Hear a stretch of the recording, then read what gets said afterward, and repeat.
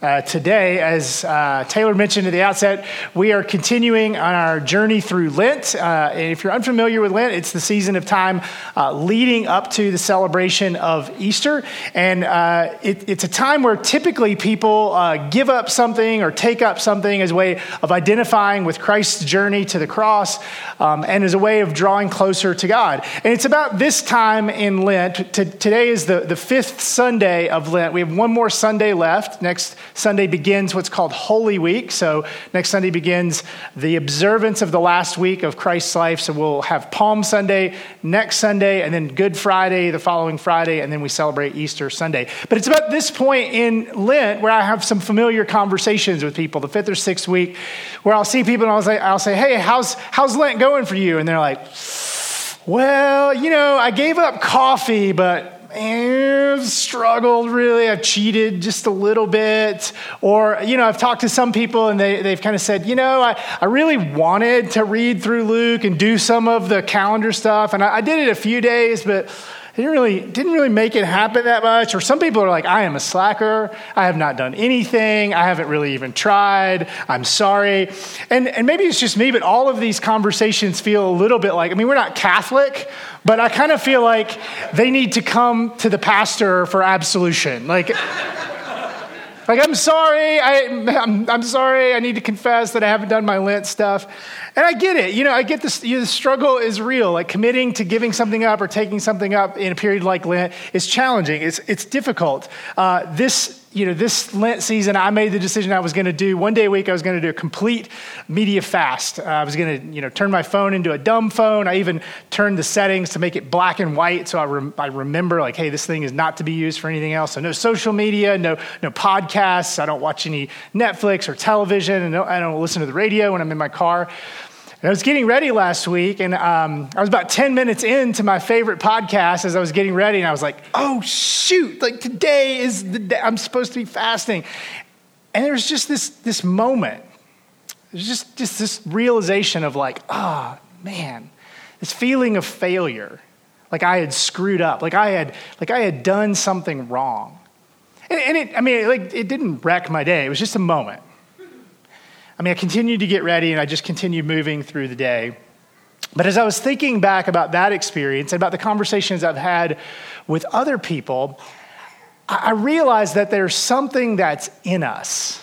That when we commit to anything, we commit to doing something, there's this strong drive and motivation to follow through with it. And if we don't, there's a sense of disappointment or a feeling of failure that we can have, that we somehow fell short.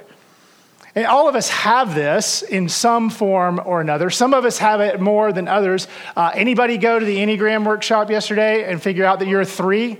Any 3s? Anybody? Okay, there's one. So if you just Google the Enneagram if you didn't go to the workshop.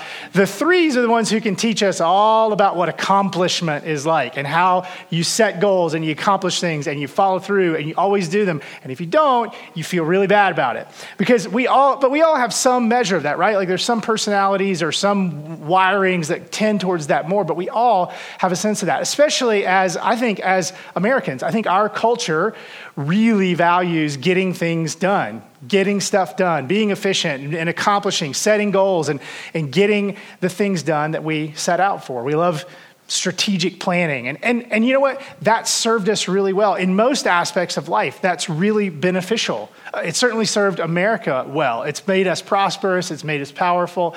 And in most areas of all of our lives, this kind of accomplishment mentality actually serves us well. But there's one area of life where it actually isn't that helpful, where it can actually become hurtful. And that's what I want to talk about today. We're going to take a look at a story that comes out of the Bible that I think illustrates how when we bring this accomplishment mentality that we have in every other aspect of our life, every other sphere of our life, it can actually be detrimental as it relates to our faith and our relationship with God. So we're going to be back in the book of Luke today. If you have your Bibles, you can pull those out. We're going to be in Luke 13 today. If you're using one of the black Bibles in your seat, the story we're going to look at is on page 728. And as always, we're going to put the verses on the screen as well. So if you're new to church, new to New Denver, maybe new to the Bible, just a reminder, Luke is one of the 4 accounts of Jesus' life. Luke was a physician, a doctor who was commissioned to write a 2-volume history of Jesus' life and of the early church. So the book of Luke and the book of Acts, those 2 books in our Bible were written by this man, Luke. So if you didn't know it, the Bible is not one book, it's lots of books. And these 2 were written by this guy, Luke. And the one we've been looking at as we've been going through Lent is the stories that he tells, the accounts that he tells, the biography, if you will, of Jesus's life. And so as we've been going through the book, what we've done is during the week, we've invited you to read along. We've broken it up into sections. Some of us have been reading it together. And then on Sundays, we're choosing one story and we're diving in a little bit deeper. We take a story where Jesus has an encounter with one person or a group of people to try and discover what is it that we can learn from this particular section or this particular story. So if you remember, if you've been with us the last few weeks, you may remember that Jesus has embraced at this point in the story that part of his story, part of his mission is that he's heading to Jerusalem. And when he gets to Jerusalem, he's going to be betrayed, arrested, executed, and that he will be raised to life again. This is a part of God's plan for him. He's accepted this. A few weeks ago, we talked about the verse where it says that he set his face, literally meaning he determined that was where he was headed. He knows that that's a part of his plan. But at this point, his followers have not quite figured that out. They have not quite gotten that into their heads yet. He continues traveling and he continues teaching, and he's got a group of followers that are going with him, 12 very close followers, but a larger set of people that come, and then crowds that will come to hear him teach. And the thing he regularly is teaching about, maybe more than anything else, is this concept of the kingdom of God. He keeps talking about what the kingdom of God is like and how you will enter into and experience the kingdom of God. This idea that you can enter into a place or an experience of God's dwelling where things are as they are supposed to be, where things are reconciled and redeemed and set right, and what that looks like. And as he starts talking about this, he's dropping in also these little hints that part of the plan and part of the mission is that he's going to die, which just doesn't make sense. There's this misunderstanding that's taking place constantly where everyone who's listening to him, even his closest followers, have this expectation that the kingdom of God that he's talking about is an actual literal kingdom, because that's what they're looking for. As faithful Jews, they had been anticipating and looking for the Messiah, the Savior, the person who was going to come and who was going to throw off the Romans, who was going to lead Israel back to greatness again, make Israel great again. That's what they wanted.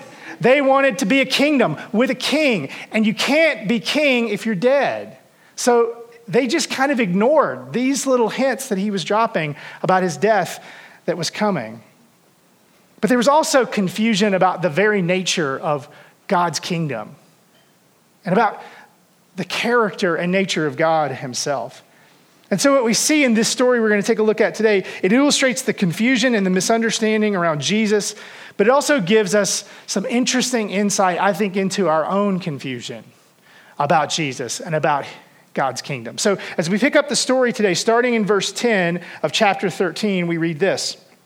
It says, on a Sabbath, Jesus was teaching in one of the synagogues. So I'm going to stop right there. The story takes place on the Sabbath. What is the Sabbath? Maybe you've heard that word, maybe you're familiar with it, but the Sabbath was very central to Jewish culture and Jewish life. It's part of the 10 Commandments, the laws that God gave to Moses, to the Israelites when he established Israel as a nation, as a people.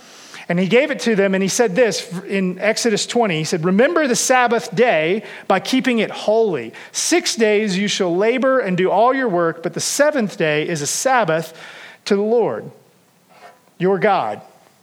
So part of maintaining right covenant relationship with God for the Israelites was observing this Sabbath. 6 days they were to work, but one day they were to set aside and not do any work. They were to worship God and to remember that actually everything that had gone before, everything that they'd done, everything that they had, everything that they were, was a gift from God. That was part of what the Sabbath was about. But Sabbath even predates the giving of the 10 Commandments. If you go back and read the story of Moses and the Israelites, the Exodus story, which if you didn't read the story, if you haven't read the story before, you've probably seen the movie, Charlton Heston or The Prince of Egypt, the animated version.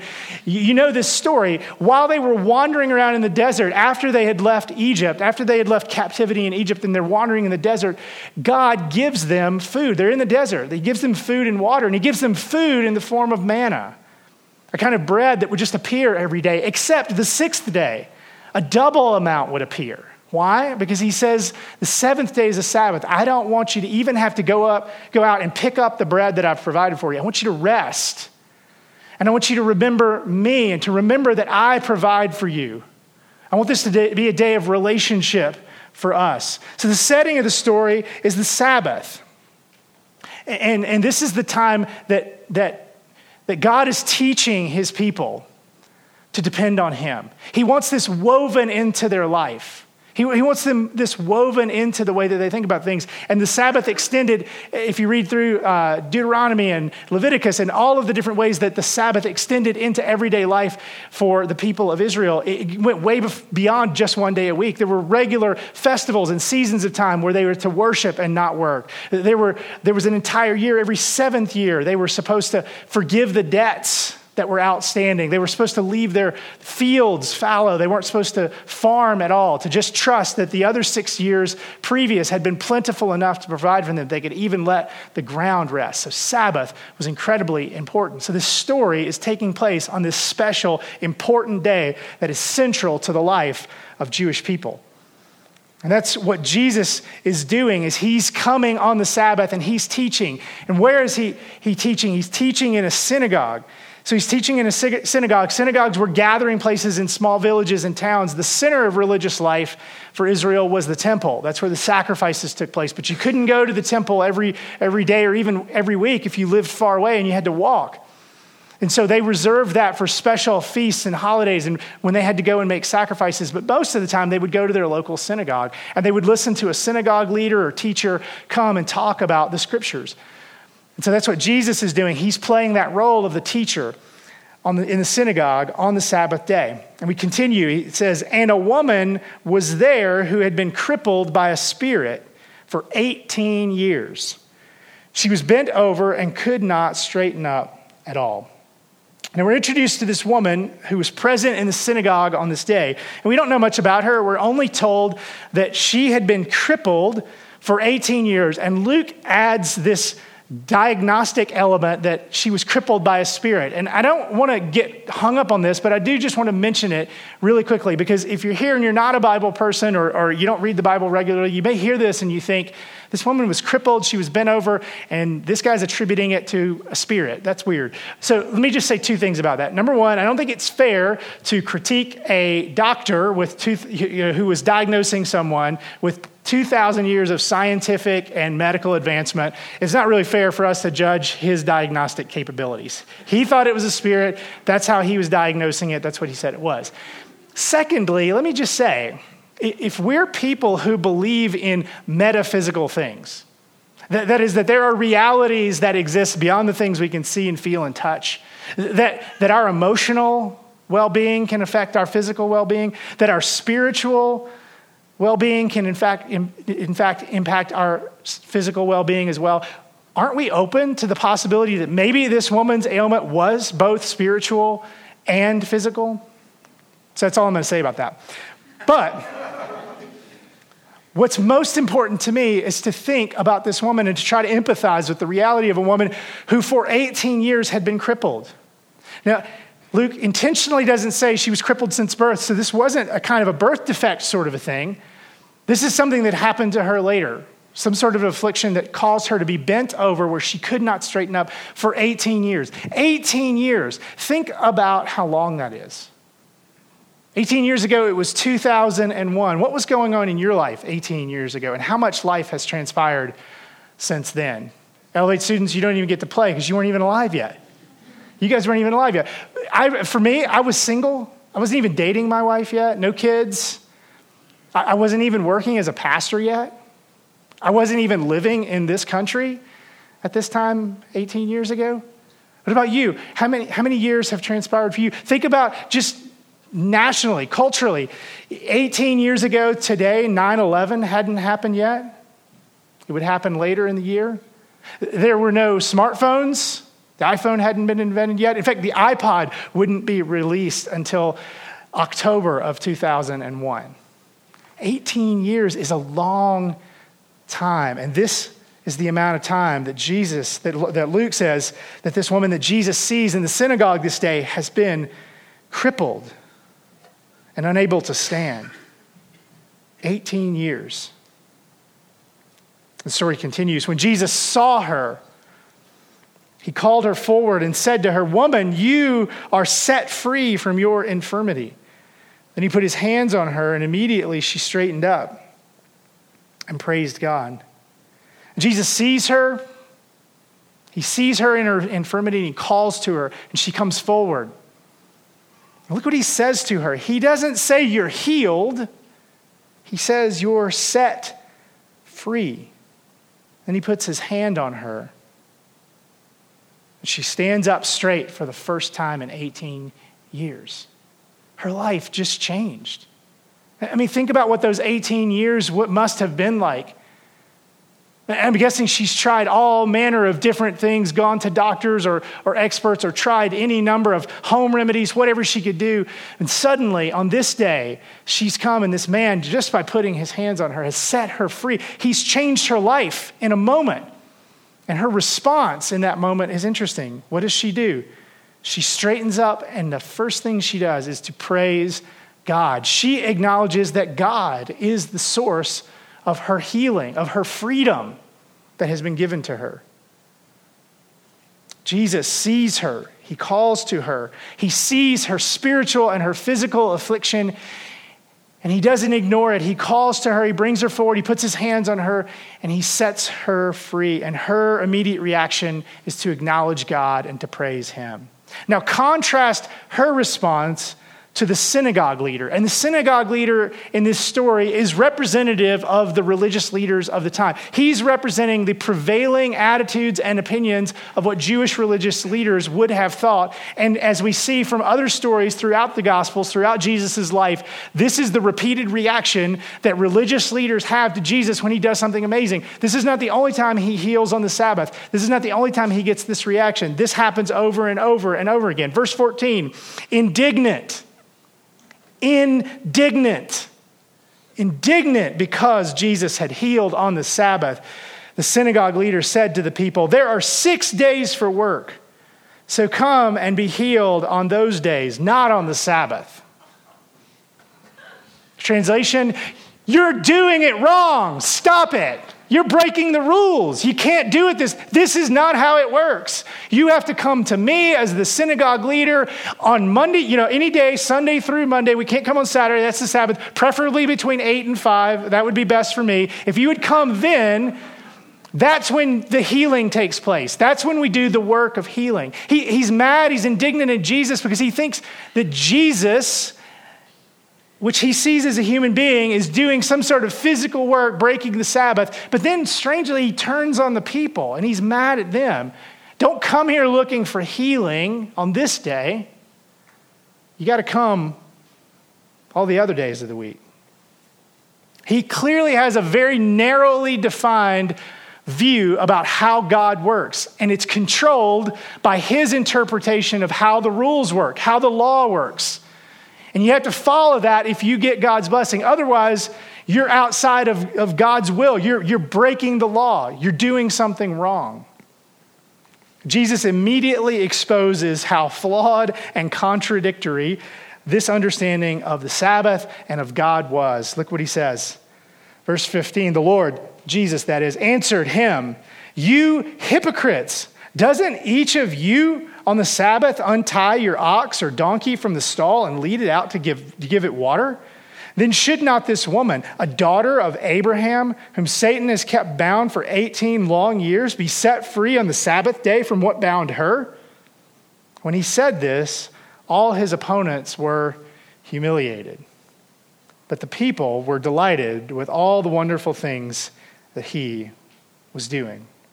You see, Jesus exposes how little that they understand about the Sabbath and about the nature of God's relationship with us. He says, hey, look, every day of the week, regardless of what day it is, you go out as owners of livestock, and they're tied up in your barn or wherever you keep them, and you untie them and you bring them out. You care for them and give them water. They don't have to do anything to earn that or to accomplish that. You just do it because you want to care for them. And he uses this turn of phrase. He says, shouldn't this woman, and he reminds them, a daughter of Abraham, which was code for one of you, part of your tribe, part of the covenant people of Israel. Shouldn't she be treated just as well as animals? Doesn't she deserve to be unbound, to be set free? You treat animals this way, but you're not even willing to grant this to this woman? And it seems so bizarre and crazy when we step back and we think about it. Why would they think that way? Why would they not be celebrating with this woman who's receiving freedom, who's being healed on this day? Why were they so narrow-minded and so focused on following the rules? But before we get too critical of them, don't we do the same thing when we come to God? Aren't we looking for the things that we need to do and how we need to do it and the ways we need to do them? Isn't there even a little part of you, when you read stories like this about people who get healed, don't you think in your mind, at least a little bit, maybe the smallest part, even subconsciously, I wonder what she did to make that happen? I wonder what she did to catch Jesus' attention. Maybe she sat down front so that she would be seen, so that he would see that she was crippled. Maybe she did that. Wonder if she said a special prayer before she went to synagogue that day. I wonder what it is that she did. It's funny, there's a part of us that feels like we have to be a part of the process, that we have to do something in order to get God to move on our behalf. Isn't it the same way that we feel when we feel that twinge of guilt or anxiety or failure when we don't follow through on the things we said we wanted to do about Lent?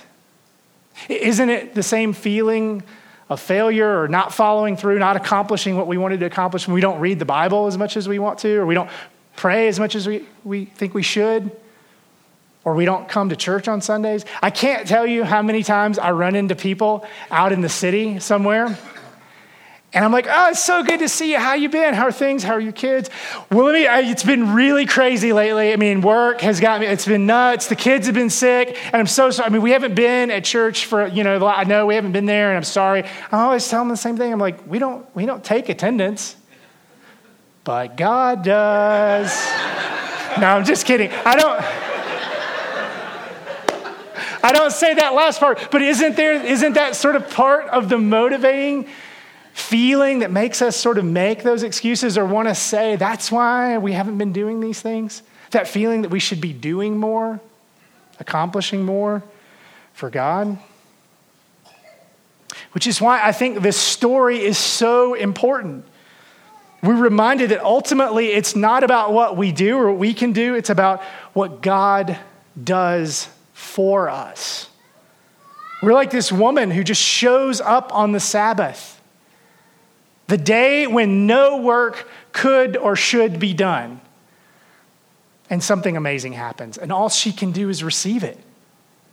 All she can do is receive what's given to her. God offers freedom and asks nothing in return. There's nothing that prompts it or motivates it. It's just received. Simply have to accept it and to receive it. That's a gift. That is grace. And as important as this story is to illustrate that and to remind us it's not about following the rules or accomplishing or earning God's favor or his relationship with us, what comes next is maybe more important. Look what Jesus says next, verse 18. Could miss this really easily. Verse 18, because it seems like a separate, disconnected sort of story. Jesus asked, what is the kingdom of God like? What shall I compare it to? It's like a mustard seed, which a man took and planted in his garden. It grew and became a tree, and the birds perched in its branches. Again, he asked, what shall I compare the kingdom of God to? It's like the yeast that a woman took and mixed into about 60 pounds of flour until it worked all the way through the dough. The little Greek word here that's translated as then, it's a logical connecting phrase, which connects what's gone before to what's coming next. Luke wants us to know that these two things are connected. This story of a woman who comes on the day where she could do no work and receives what God has for her, the freedom that he has for her. This is a story that's emblematic about what Jesus was up to. And it's connected to what the kingdom of God is like. Twice Jesus asked the rhetorical question, what is the kingdom of God like? What shall I compare it to? And he answers with two answers, an external and an internal. He says it's like the tiniest seed, a mustard seed, the smallest seed you can imagine, that if you plant it in the ground and tend it and water it, it grows and it becomes something you see and is visible and it's huge and the birds come and land in it.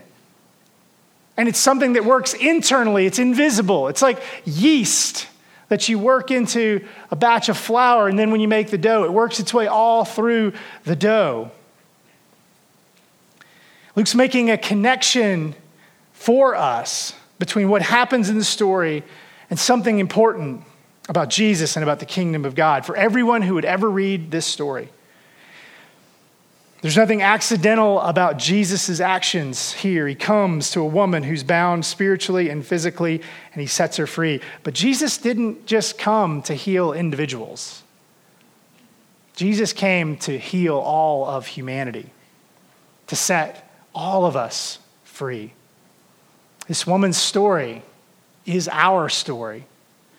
But our story is also entangled with those who said, this is not how it's done. This is not following the rules. We think that grace is too good to be true. We think that it's impossible that God could simply love us and set us free without asking anything of us in return. And we feel pulled back to a familiar pattern where we work and accomplish and earn what it is that we get in life. And why wouldn't we? That's the way all of life works. You work hard, or you go hungry. You help me, I'll help you.